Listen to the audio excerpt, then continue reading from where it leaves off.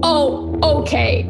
Her saying I made the drapes in my apartment. She could have had an apartment at one point, made the drapes, then committed a crime, and then been on the run. You're telling me, well, this bitch is a criminal, so she's never made drapes. What a fucking liar.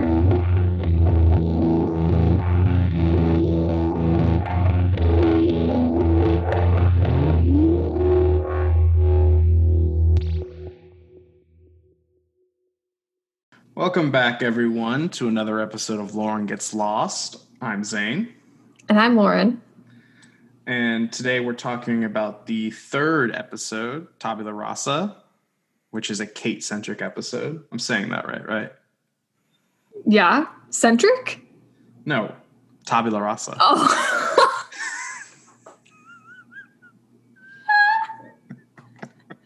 Yeah.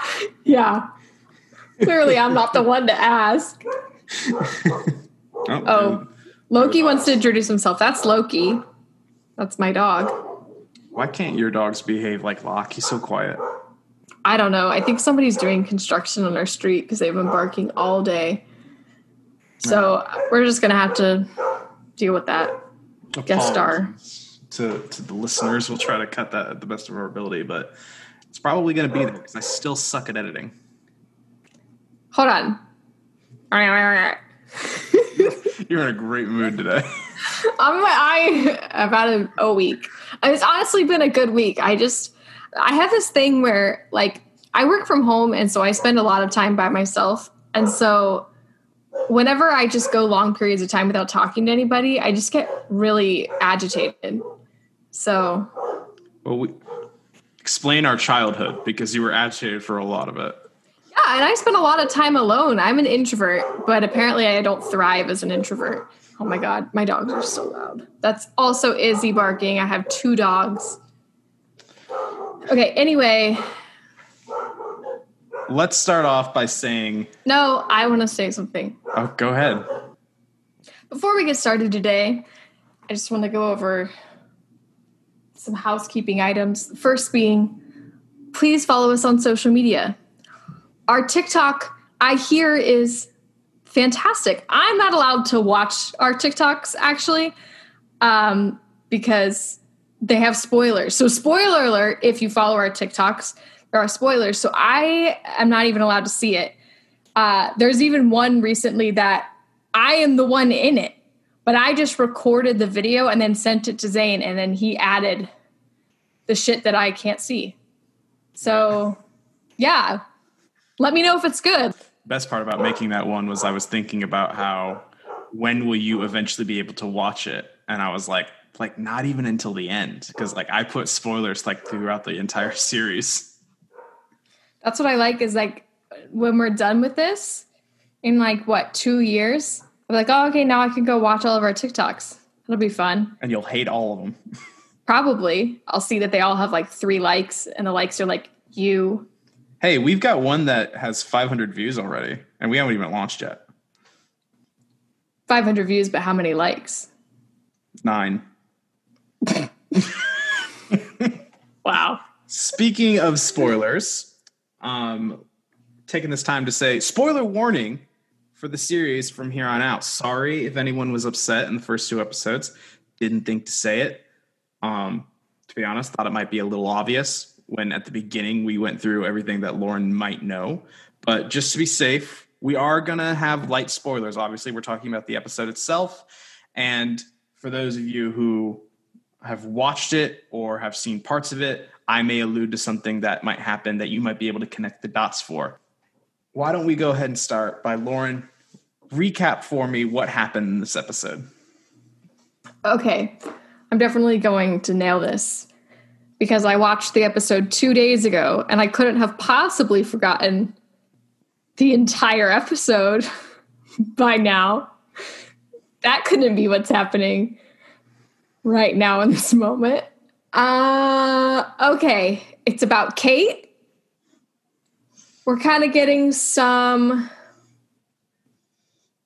flashbacks about Okay, she was in Australia. And she was staying with this nice farmer guy who we think is nice. And I think he's still nice, but, he's got a hell of a mortgage. And so don't interrupt me. I'm killing it. So we're kind of seeing her. She's on the run. And then back, present. Maybe like 2 sentences.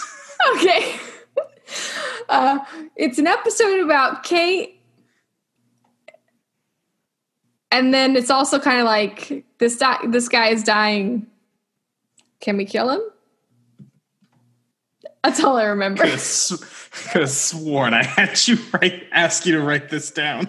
Oh, I did. No, I do no prep. Absolutely zero prep. I watched the episode, and that's it. That's why we have millions of viewers. Look, if we ever profit off of this, I still expect a 50-50 cut. But I'm just going to do anything. I am the star of the show. I am the title character. Kate was talking about how this needs to be a success so I can pay off her student loans. Okay, we're talking about someone who doesn't do anything. What has she done? I told her, make the logo. Sorry, Kate, BFF. I don't think you've earned your producer credit yet. Not at all.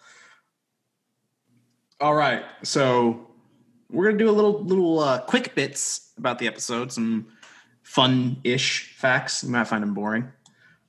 So first of all, I want to make sure I say this right because I never knew how to say it growing up. It's centric. Centric. No. This is the role of Kate was Evangeline Lilly's first major acting job. As we've all seen, she's gone on to play the Wasp in the Marvel Cinematic Universe. So clearly it's worked out for her. And I'm willing to go as far as to say that she's probably the most successful actor to come out of Lost. I mean, Boone was in Vampire Diaries. Oh, right. The CW. The best series of all time. That's a top 20 show for me. Other quick bic that is going off very quickly. You said quick bic. Other quick... Fuck you. Another quick bit that is going so fast. Evangeline Lilly is Canadian, and the filming of the pilot was actually delayed because of her trying to get a work visa. But you can hear her Canadian accent when she says sorry in the first flashback scene. So I'll point that out when we get there. I'm sure you didn't notice. I did not notice. And lastly, Tabula Rasa means blank slate, which I knew from the John Locke lesson that I learned a very long time ago and not a few weeks ago when Lauren yelled at me. But it's the overall theme of this episode, having a blank slate, which is highlighted mainly in one of the final scenes of the episode. You're a bitch. How dare you just casually say that as if you knew it. Whatever. I'm done with you. How about we get into the episode? Nah.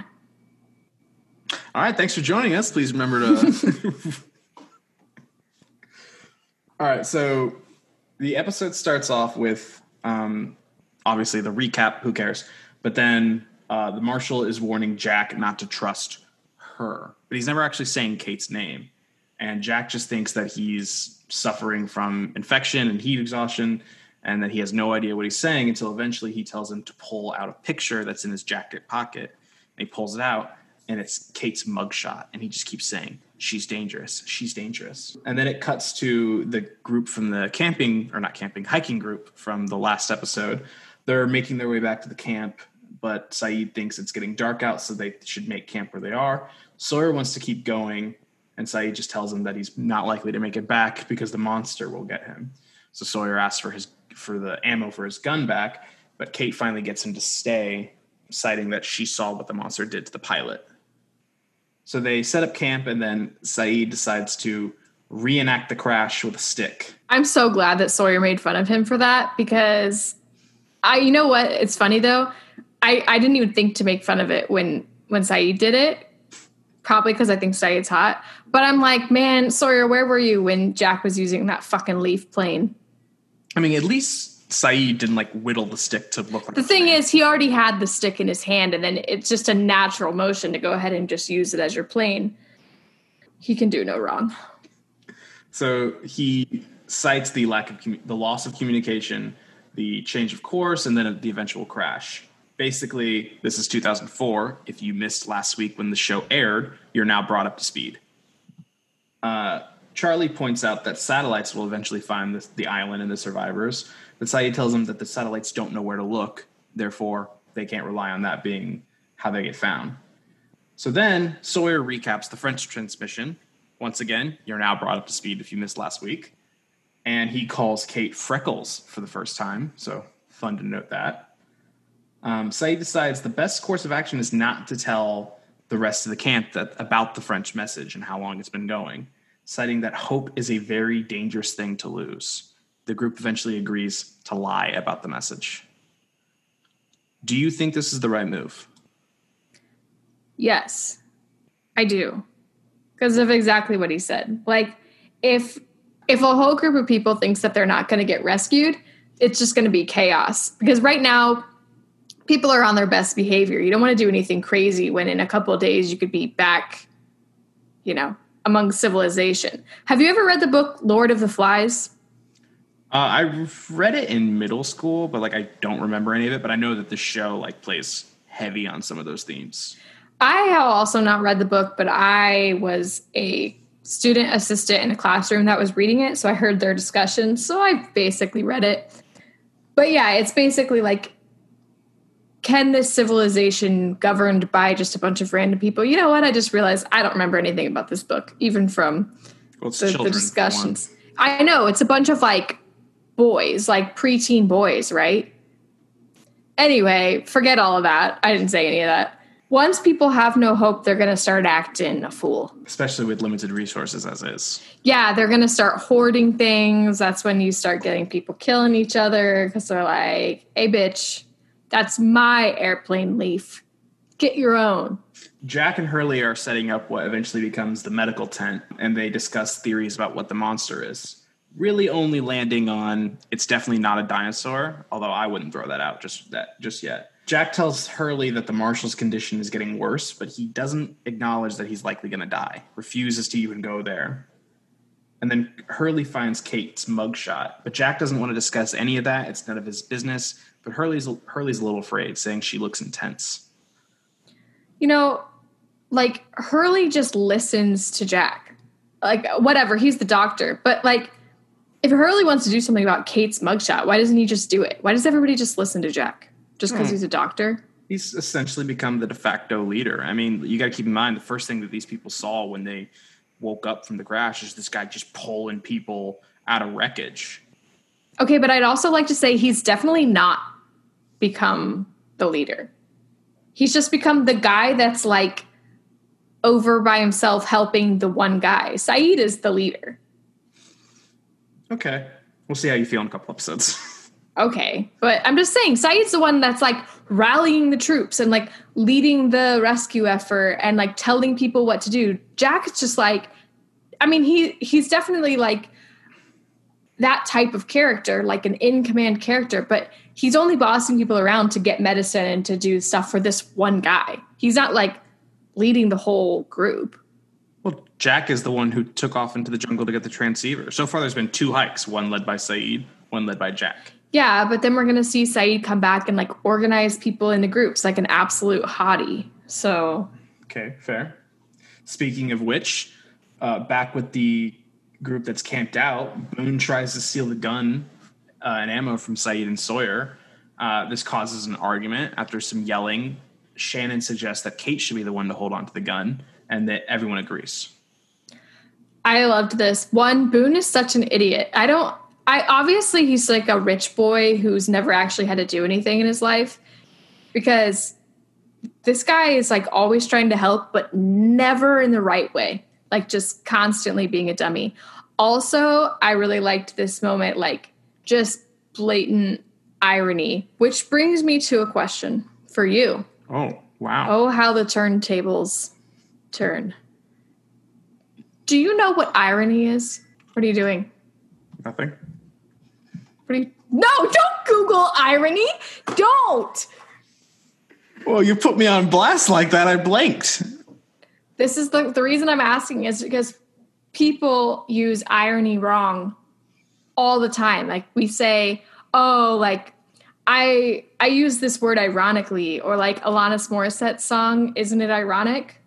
I'm pretty sure none of that song is examples of irony at all. Okay, if I had to put it in like my words, it's like when the situation contrasts what like would be expected. Nope. Irony, there are multiple types of irony, but the general gist of it is that somebody doesn't know something. Oh God, now I'm going to sound like an idiot. Basically, irony. No, stop. Let me say it first. It's where somebody is not in the know. So in literature, it's like the character doesn't know something that the reader knows. So in this situation, the audience knows that Kate is a criminal, but the characters don't know. And so they're like, oh, she's the one that should have the gun. So that's irony. Okay, I've got two definitions. One, you're right. I know I'm right. A state of affairs or an event that seems deliberately contrary to what one expects and is often amusing as a result. Or a literary technique originally used in Greek tragedy by which the full significance of a character's words or actions are clear to the audience or reader, although unknown to the character. Okay, so maybe people do use irony correctly. I think I just only ever learned that one definition, and I've just been walking around like an asshole who thinks they know what irony is this entire time. Are you mansplaining irony right now? Yeah, I actually do this all the time.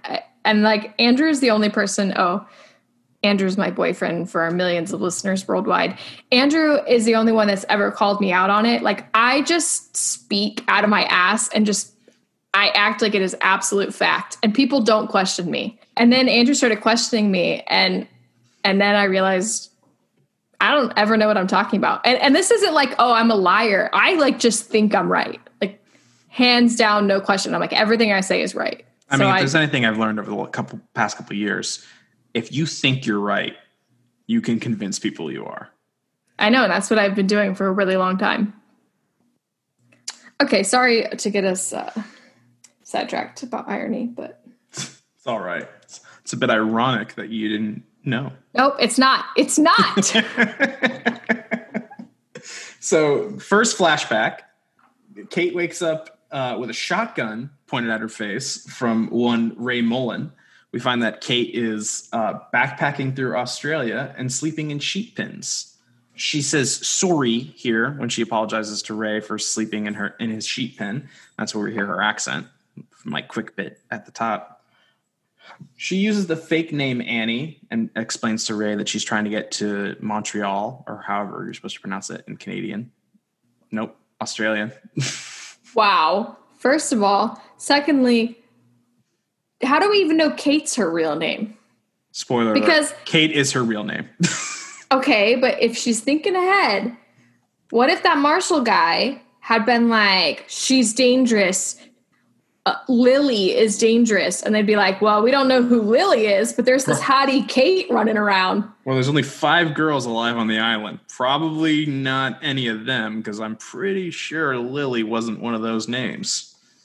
Are you doing the math in your head of how many female characters there are? No, but earlier I was thinking, because I was watching Love Island last night, and they were playing Snog, Marry, Pie. I'm not there yet. No spoilers. I thought I was behind and I was going to like seriously rant to you about some shit going on. Okay, that's fine. But anyway, I was like, oh, could we play Snog, Marry, Pie with people on the island? And then I was like, Kate, Claire, Shannon. I forgot about Shannon. Sun and Rose. Okay, right now, Snog, Marry, Pie, Kate, Claire, Shannon. Pie is like the equivalent of kill, right? Yes, but we're not going to say the F word. I would never say the F word. Wait, I thought pie was like when you're like... No, snog is fuck, right. Marry, kill pie. Okay. Well, Rose is a motherly figure, so I don't I didn't say Rose. God I'm sorry. Damn it, Zane. I thought we were doing all the 5. No, there's 3 options. Snog, Marry, Pie, Kate, Claire Shannon. Ooh, okay. I'm going to snog Shannon. Okay. I feel bad killing a baby. Yeah, that's exactly where my mind went. So I'll marry Claire and I'll kill Kate. You're going to kill Kate? Okay, I've seen the entire series. She gets really fucking annoying. Stop spoiling shit. If that's an opinion thing. I know, but I don't want your opinion to cloud my judgment. Well, I told you at the top of the series that Kate hates Kate. That doesn't mean anything to me. I don't know Kate. Fair enough. I don't know. If Claire wasn't pregnant, I'd probably snog Kate and then marry Shannon and then kill Claire. Marry Shannon for the money. Yeah. But the baby really just throws a wrench in the whole plan. Fair enough. Moving on. Yeah, fake name Annie. She's backpacking through Australia, and Ray basically offers her a place to stay and some wages to help with the chores. And we basically learn his motivation is his wife died, and he's got a huge mortgage, so he needs help. Kate accepts, and we go back to the island where the transceiver group has returned. Said informs the others that the transceiver did not work, but they were going to use electronics to try to boost the signal. He also organizes two groups to gather food and water, basically start sorting all that. And this brings us to Lauren's hottie of the week. It's Said. I love how he just takes control. I don't know, something about this guy. He's so competent. I just love competency. That's it. He's won. Hottie of the week. Boom, bam. He does kind of seem to be the only competent one in this group, especially not Sawyer in this episode at all. So Kate pulls Jack aside and tells him what actually happened with the message, tells him about the French woman, how long the message was playing. But Jack is sitting there waiting for the criminal past. I just want to say that when they were just together, the group that did this hike, when they said, oh, we're not going to tell the other people, I was like, oh, except Jack, right? Of course, fucking Kate's going to go tell Jack. And then she goes off and tells him. I'm like, duh. He did risk his life for the transceiver and nearly got killed by the monster. I feel like if anyone had a right to know. Oh, you're really just sucking Jack's dick all the time, aren't you? Big Jack stan. Big Jack stan. Ugh. So Kate tells him all this information and says, I wanted you to know. But Jack doesn't even react to this information. All he's waiting for is, I also wanted you to know that I'm a criminal.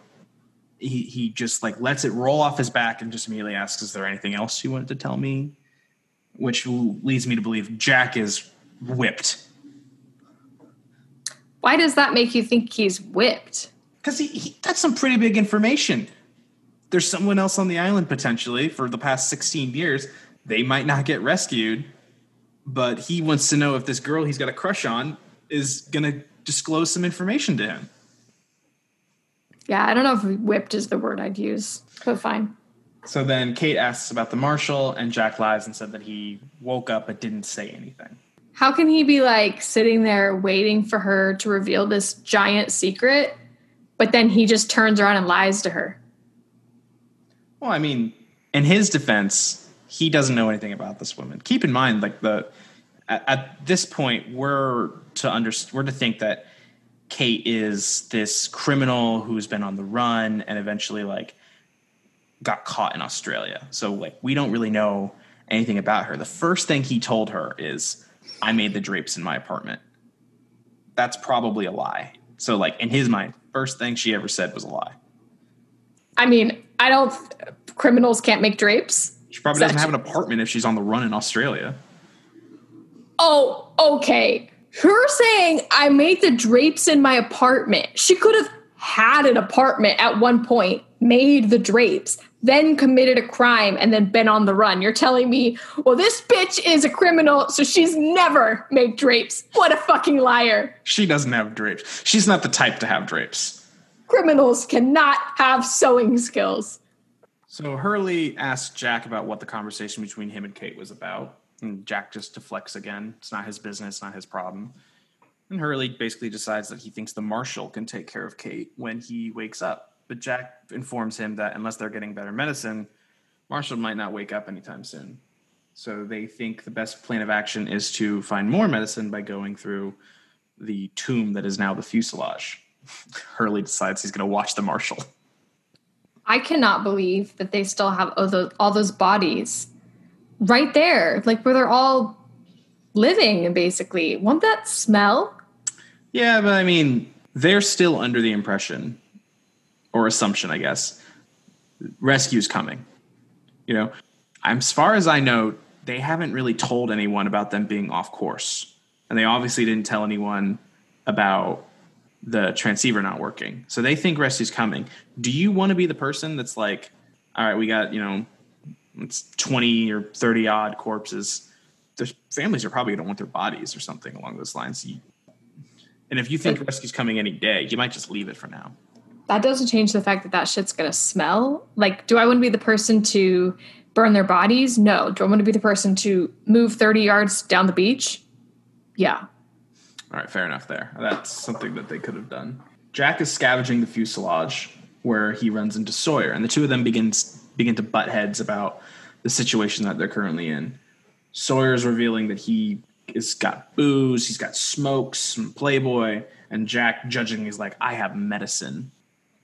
The two of them discuss the different ideologies about the current situation that they're in. Sawyer points out that the Marshal is a lost cause and Jack is wasting resources on him, but Jack refuses to let him go. It's essentially civilization versus the wild, which leads me to asking you, where do you fall in this argument?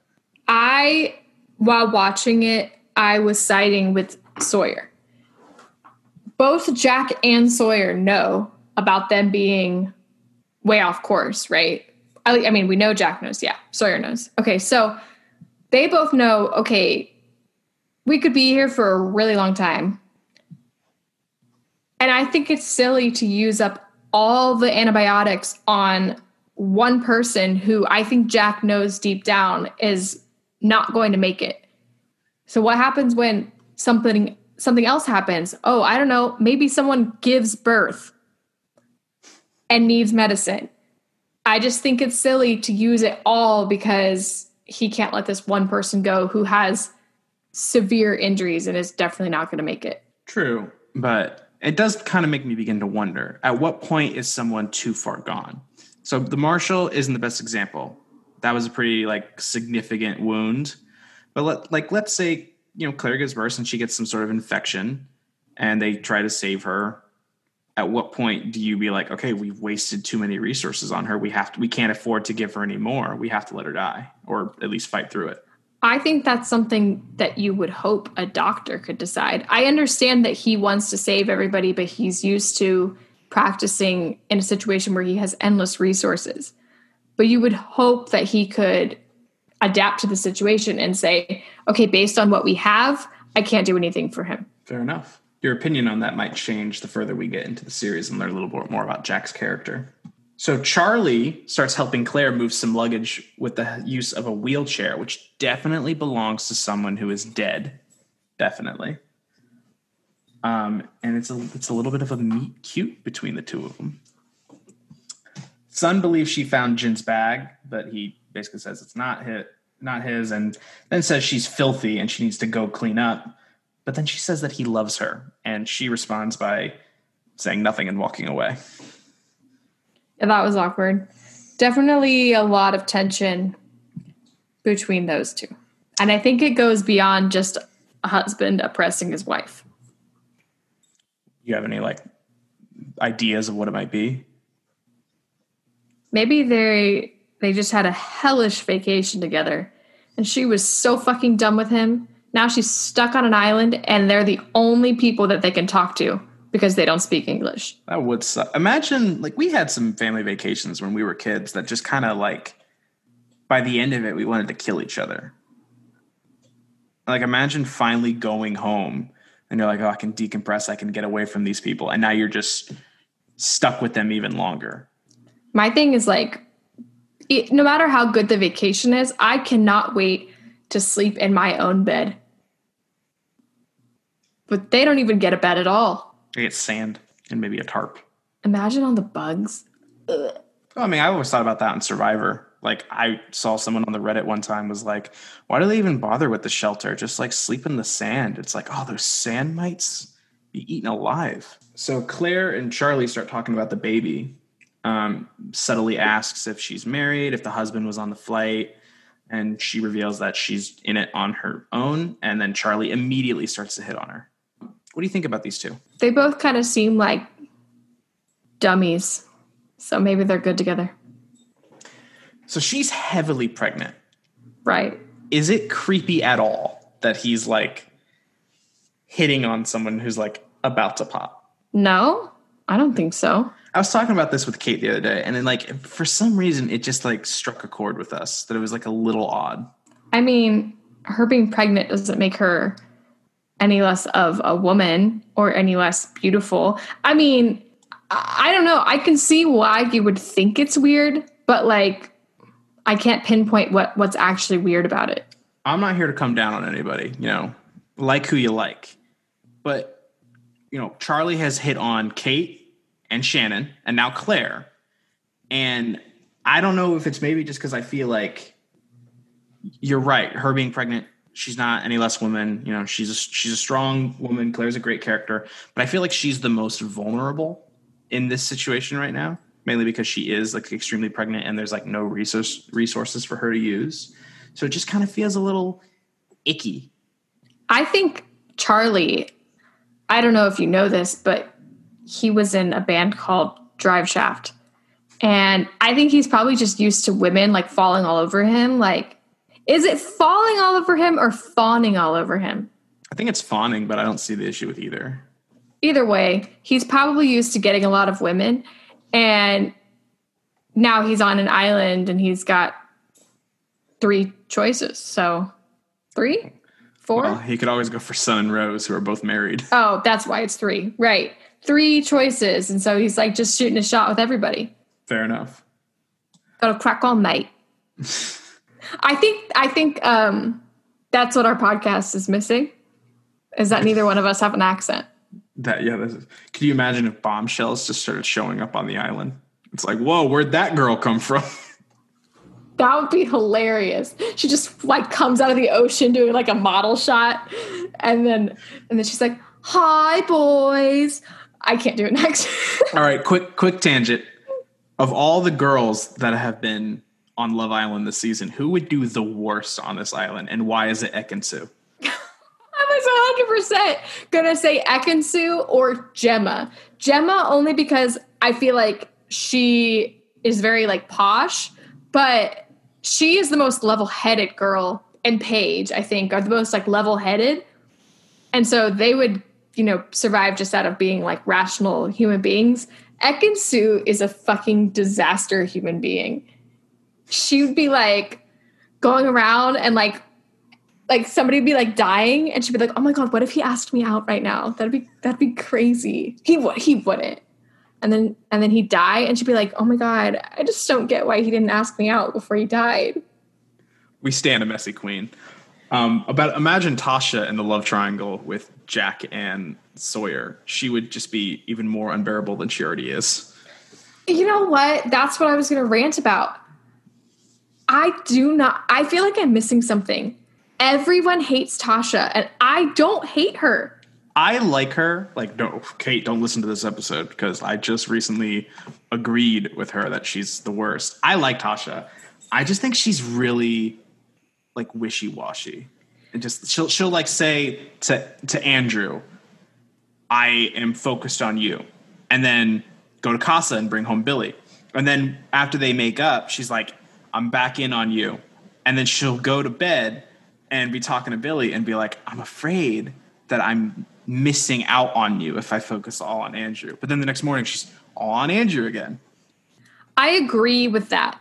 But I think that everybody is making her out to be so much worse than what she actually is. And they're not acknowledging the fact that Andrew does the same shit. The only difference is that Andrew wasn't wishy-washy before Casa. Then he went to Casa, listened to rumors from these random bitches. I shouldn't call women bitches. He listened to rumors from the Casa women and decided to be a fuckboy. Like, He went off the rails. And then they come back, and obviously she's mad at him and everything. I don't know where you are, but it is Adam just showed up. It is some bullshit the way that she is treated by other people in this house who do not give Andrew any shit for what he has done and just treat her like she's a fucking slut, which she's not. Last thing I'll say about Love Island before we have to get back up to the real island. Paige took forever to like forgive Jax and like obviously was pissed at him, but like she was complaining about him to Dami, who did the exact same thing. And like she was taking his advice. I think Dami got off like scot-free, and it boggles my mind. I think the difference is that Jax wasn't going to tell. He came back single, acting like he is a perfect golden boy. And I don't think, if he had not been called out by the girl, I don't think he would have ever told Paige what he did. I think he would have, because there's no way that secret wouldn't have come out. He wouldn't have told her the extent to which he was actually doing it. No, because Dami and Davide like to start shit. They would have said something to India and Ekansu.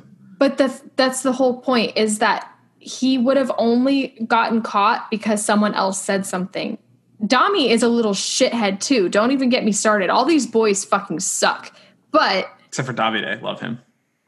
Yeah, Davide's hilarious. When Tasha called Andrew a liar and he was like, "That's my line." That's my line. I love that. All right, we got to move on. So Hurley and Kate finally meet. They have like a bit of an awkward interaction, and then he sees the gun and gets even more awkward, which relatable.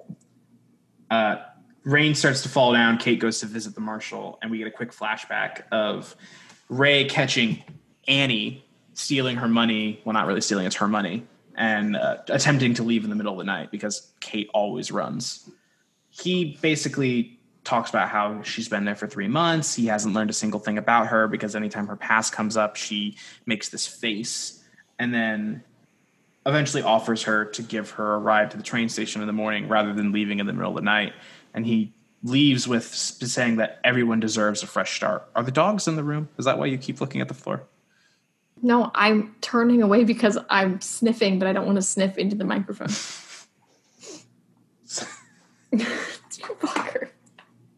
So we come back from the flashback, and the marshal wakes up and just starts choking Kate out.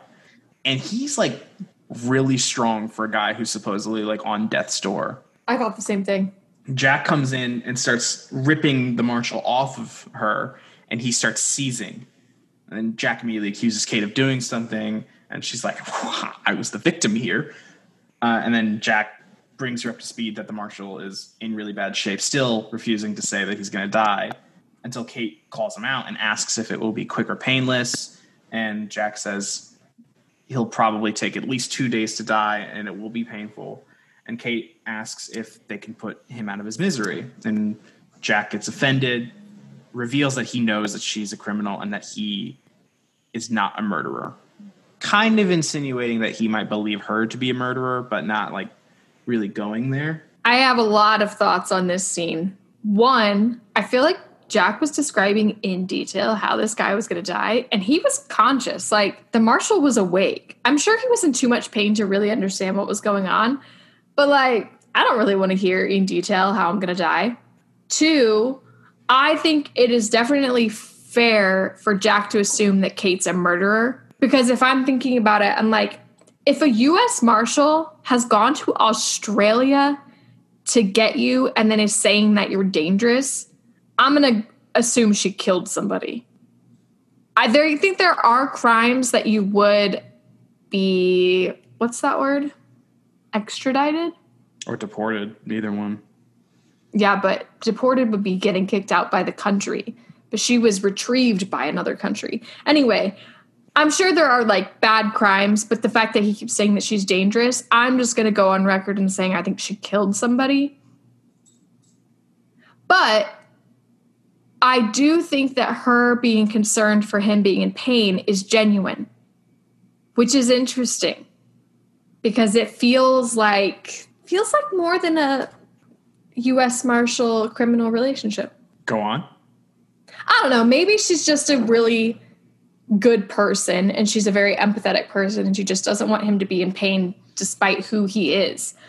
But I think I'm jumping ahead. I don't actually remember when I started to think all of this stuff, but their relationship just seems very weird. Oh, like when he was talking to Jack and he's like, don't let her get to you. Like no matter what she says, oh, she's already got to you, right? Like it makes me think that they've had some sort of romantic relationship or on the very least a sexual relationship, like that she seduced him and that she like got away. Like maybe he had caught her because when he pulls up next to Ray, is it Ray? Mm-hmm. When he pulls up next to Ray and gives her like the finger gun thing, I feel like that's not very professional. That seems personal to me.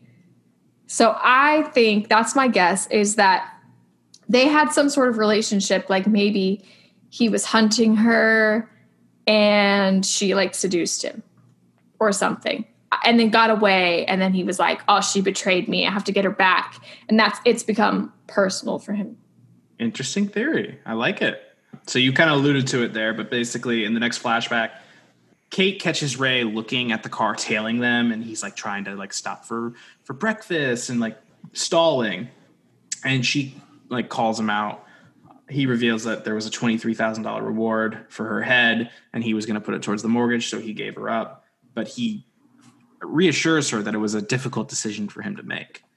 Then the marshal pulls up, and he does a little finger gun to show that he's got her this time. Back on the island, Michael asks Walt about Locke, and Walt really isn't forthcoming with his answers, only really saying that Locke told him a miracle happened to him. First instance of Michael actually being a good father, tells his son to stop hanging out with the creepy old man. But Walt thinks of Locke as his friend. Michael's like, well, I'm your friend. But Walt challenges him, saying that if he really was his friend, he'd go out and find his dog, which Michael agrees he'll do the second it stops raining, and then it immediately stops raining. Yeah, I felt his pain on that one. That's like when I tell myself, okay, after this episode, I'm going to go clean something. And then there's like 2 minutes left in the episode. I'm like, fuck. Next episode. Did you ever do that thing where it was like, I'll start my homework at 8? Yes. And it's 8:15. You're like, gotta wait till 9. Yeah, if it was like, okay, I'll definitely do this at 3:00. And then I miss it. It's like 3:03. I'm like, 3:30 for sure. 3:30. It's me every morning with my alarm. It's like, I can sleep for 5 more minutes. Next thing you know, I'm 45 minutes late. Not to work. I just skip hair gel because it takes me 45 minutes to gel my hair. What? I've never seen gelling your hair ever. I've recently started, like, I didn't do it today, but I've recently started, like, kind of fucking with my hair. I see a stylist now instead of Great Clips. Wow. You got the money for a stylist? No, it's one of Kate's friends, so I can kind of get a discount. Do they specialize in people with giant heads? Shut the fuck up.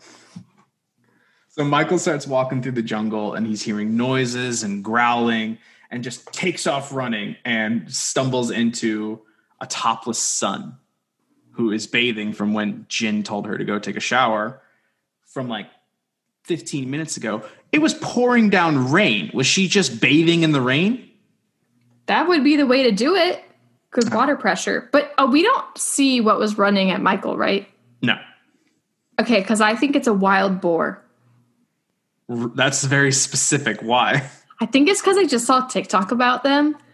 But they're super dangerous. And then they've got like tusks and they can just like fuck you up. But when he was getting chased, like that's what my mind decided. My mind was like, it's a boar. Could be Vincent. Could be the monster. No, definitely not Vincent. Vincent doesn't make noises like that. You've seen Vincent all the of monster. 2 times. The monster does destruction on a larger scale. This was something close by, and those noises, like the grunting, reminded me of a boar. That's what a dog sounds like. Nevertheless, Michael assures Son that he didn't see anything. He does he totally sneaks a glance though, but walks off after handing her his shirt, or handing her shirt. So the marshal is loudly dying, and it's disrupting camp. Charlie sits with Locke as he whittles a little whistle, and they listen to the man die. And Charlie takes this opportunity to tell Locke that he was in a band, which I don't think he really talks about all that much. So it's nice to see him really opening up to people for a change. And then Shannon comments that the marshal's dying is just going on for too long and it is way too loud, which relatable. Yeah, you know what? Boone gives her shit, but I would be saying the same thing.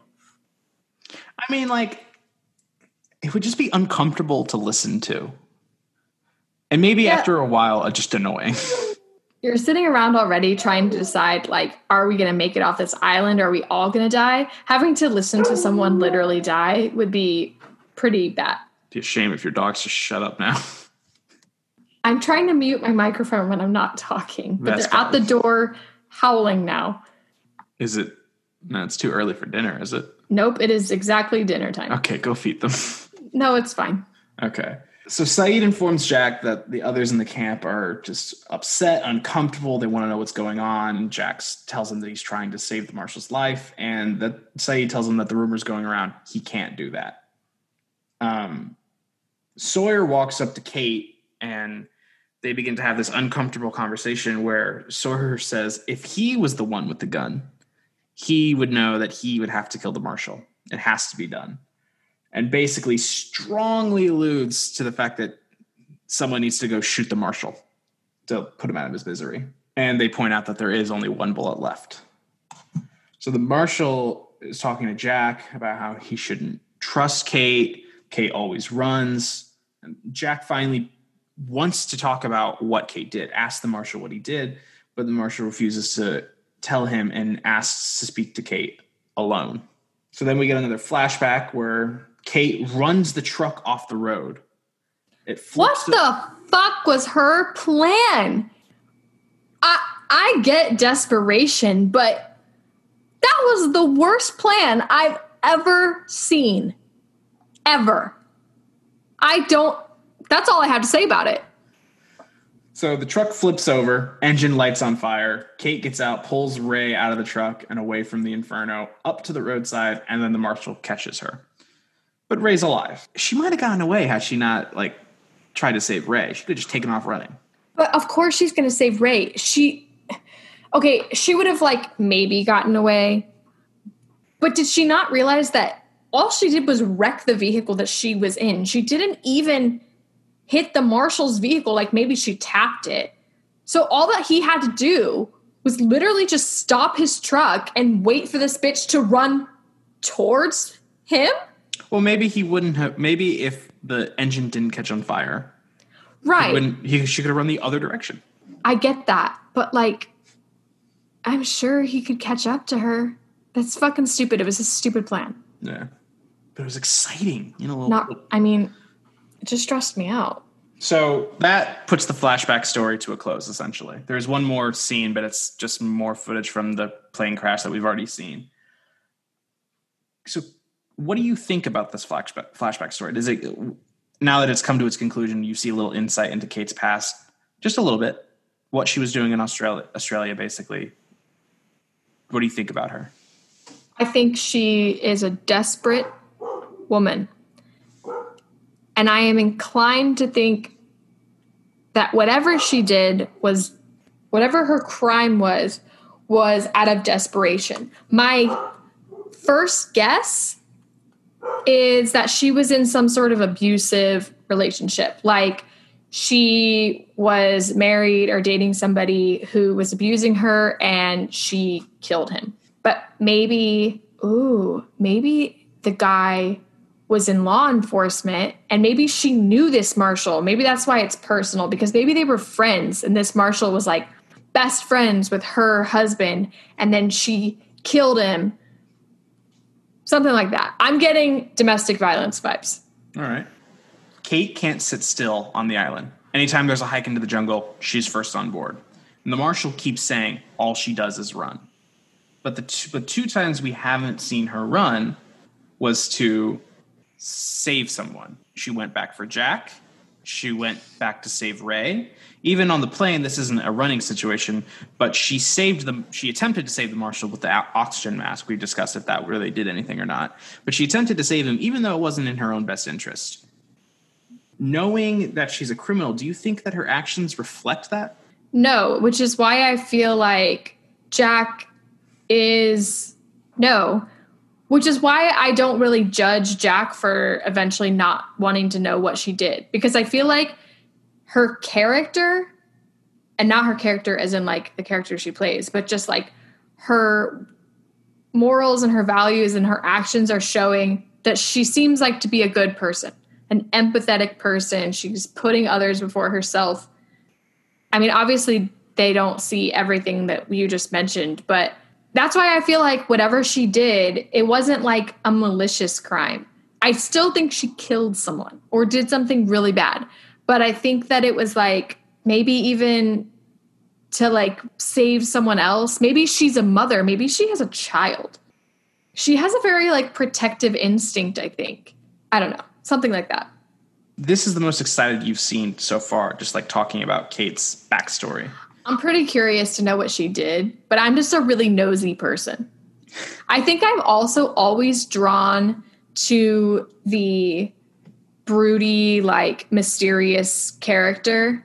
Like her and Sawyer, I'm just like, tell me all your secrets. I want to know everything about like sad Sawyer later on. I'm jumping ahead, but when Sawyer like gives that face of pain, I'm like, come here.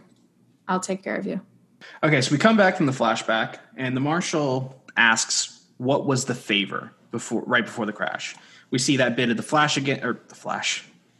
We see that bit of the crash again, where she asks for a favor, and then he gets knocked out, crash occurs.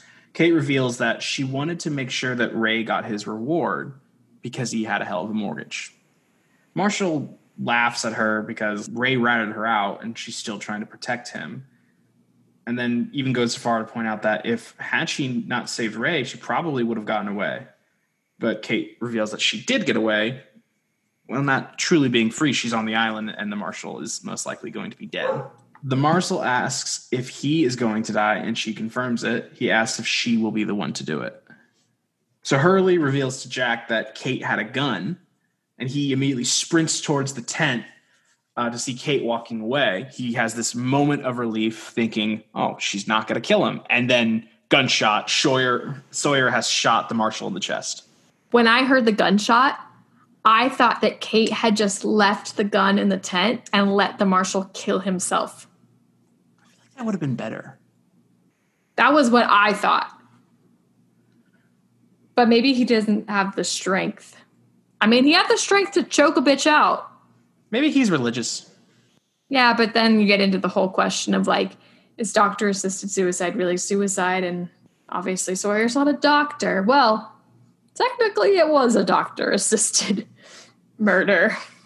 Sawyer and Jack immediately get into it with each other again. Sawyer tells him that he understands that he's a doctor, but it needed to be done, and the marshal asked him to do it. But then the marshal's still alive, and it's revealed that Sawyer missed his heart, hit him in the lung, and this is probably going to take a couple hours for him to bleed out. Jack kicks him out of the tent and finishes the marshal himself.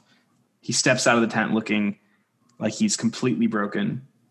Remember that he is a doctor who took a vow not to do any harm, and probably, you could assume for the first time in his life, killed someone. On purpose. I'm sure he's had people die on the table multiple times. Well, would you say that he killed them if they died during surgery? No, I'm not saying he killed his patients, but in theory, he could have been responsible for their death if there was like, he let that chick's spinal shit fall all over the place. Yeah, but he fixed her and she fully recovered. Right, but I'm saying mistakes sometimes happen. So I'm saying people have died at his hands before. So Kate didn't kill the marshal. Sawyer did, or Sawyer tried, and then Jack did. What are your thoughts on all their roles and their reasoning behind this? I think Kate, despite being a criminal and despite the fact that the marshal was like hunting her, I think she just wanted to help him from a place of empathy. Like she just didn't want him to be miserable. But I think she could see, like, if I do this, it's going to look really bad. Or maybe she just didn't want to do it. Maybe she just is not capable of killing someone again, because I still think she killed someone already. I think Sawyer has this like persona of like, oh, I live in the Wild West. Like, rules don't apply to me. I don't mind taking a man's life. But then clearly you can see the pain on his face when he missed and he caused suffering instead of actually killing him, which makes me think that it's kind of an act. Like, he's like, oh, I'm this bad boy, but I don't know. He seemed pretty remorseful. So I feel like he's not as much of an asshole as he comes off as. And then obviously Jack felt bad for killing him, but I think that his whole do no harm thing in this context of being on an island where that guy was just going to suffer, like, the best thing he could do was just kill him. And he thought, well, I'm Jack and I'm the best, so I can kill him the best, which he did. Well, he actually, got results. Sawyer had a bullet and Jack had his bare hands, and Jack killed him a lot faster. A happy note, after a fresh death, Locke is able to use the whistle to find Vincent and brings Michael to him, wanting Michael to be the person to reunite boy and dog. Michael thanks him. Maybe the two of them can have some sort of relationship. Kate and Jack are staring out at the ocean together, and she offers to tell Jack what she did, but he declines. He says that everyone gets a fresh start on the island because nothing matters before the crash, bringing the whole Tabula Rasa theme full circle. And he says, 3 days ago, we all died. I just want to say, he does not mean this in the literal sense. They are very much alive. I don't know. I think you just spoiled the whole show. They're all dead the whole time. I will kill you. So Jack was asking the marshal. He spent the whole episode not wanting to know. He finally breaks and does want to know. And now he's being offered that information and declines it. Why do you think this is? And does it really matter what Kate did? I think Jack has seen Kate since the crash as a trustworthy person, a confidant. They obviously want to take each other's pants off. And then he got this information about her, and, maybe he was questioning what he saw in her, but I think through this whole thing of her being very empathetic with the marshal, but choosing not to take his life, things like that, Jack has just decided, despite what she did, she's a good person. I like her. I also think that with him saying, we all died 3 days ago, it doesn't matter what you did before this, I think he's saying that for himself as well. I think he's kind of thinking, well, if she tells me her secrets, then it's going to bring up my secrets. So I think there's something that he would also like to bury. So he sees this as an opportunity to just bury anything, not something necessarily that he did that's bad, but anything painful from his life that he's like, you know what? Forget it. We're all new people, blank slate on this island. Do I think it matters what she did? Yes. Maybe. If she wasn't acting the way that she did, I would say yes. Like, if she was being creepy like Locke, yeah, I'd be like, what'd you do? I find Locke to be very creepy. But I feel like she hasn't given me any red flags. So, I mean, technically, I feel like, yes, it does matter because I'm nosy and I want to know. But for the island life, maybe not. No. So the final scene that we have in the show is this nice little montage showing where everyone is at the end of the episode. Hurley is listening to his CD player, which really made me feel old. Did you ever have a CD player? No, but I remember yours. I had two. You had two? One was purple, wasn't it? Yeah, the other one had an American flag on it. Yeehaw. Nice. I always knew that you were a country girl. Remember when you used to go mudding? Yes, I do. He also is knocking sand out of his shoes. Jin watches over Sun as she gets some sleep. Boone gives Shannon her missing sunglasses, and you can tell by the look on his face that he really enjoys being her hero. I don't think they were missing. I think they were broken, and he fixed them. Did you see the paper clip in the side of them? Was that acknowledged at all? I don't know, but I saw the paper clip, so I thought that they were broken and that he fixed them. Saeed throws Sawyer an apple, and Sawyer just has like this guilty look on his face. Probably because he caused a man some suffering in the brief moments before his death. Charlie changes the bandages on his fingers from fate, like he wrote in the pilot, to late. And behind him, Claire is just patting her stomach. Why does he have bandages on his fingers? He's an artist. Oh, he's not like hurt? No, he's not hurt. He just does that. Yeah. It's just wasting supplies. I mean, I don't think they're actual like bandages. It's just like stuff. Yeah, but they could be used for something. That Sharpie ink has use. I mean, everything has use. You're not wrong. And then Michael reunites Vincent and Walt. Nice little touching moment that is immediately ruined by Locke watching the reunion from a distance as really creepy music plays. I know. What the fuck was up with that? I was like, oh, maybe Locke is not so creepy. Maybe he has some redeeming qualities. And then I was like, ew, why are you staring at them like that? Well, it really makes you like want to know more about Locke. Ooh, is Locke like a neo-Nazi? Not what I was referring to. What I was referring to was next time we're going to be covering Walkabout, the first Locke-centric episode. Where we find out that Locke is a neo-Nazi.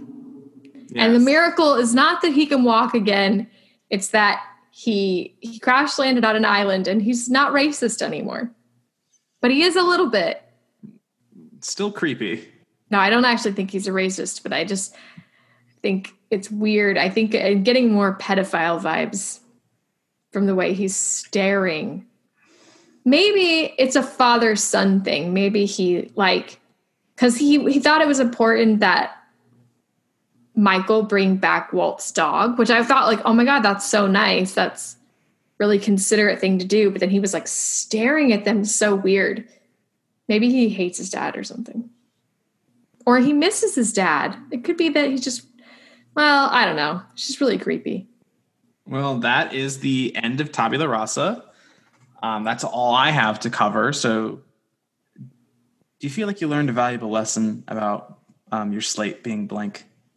I feel like I learned a valuable lesson, which is that I'm smarter than you. I always have been, and I always will be. Well, it was my idea to start this podcast. Yeah, and it's so successful. Millions. I'd like to formally apologize for my dogs barking in the background of this podcast the entire time. Okay.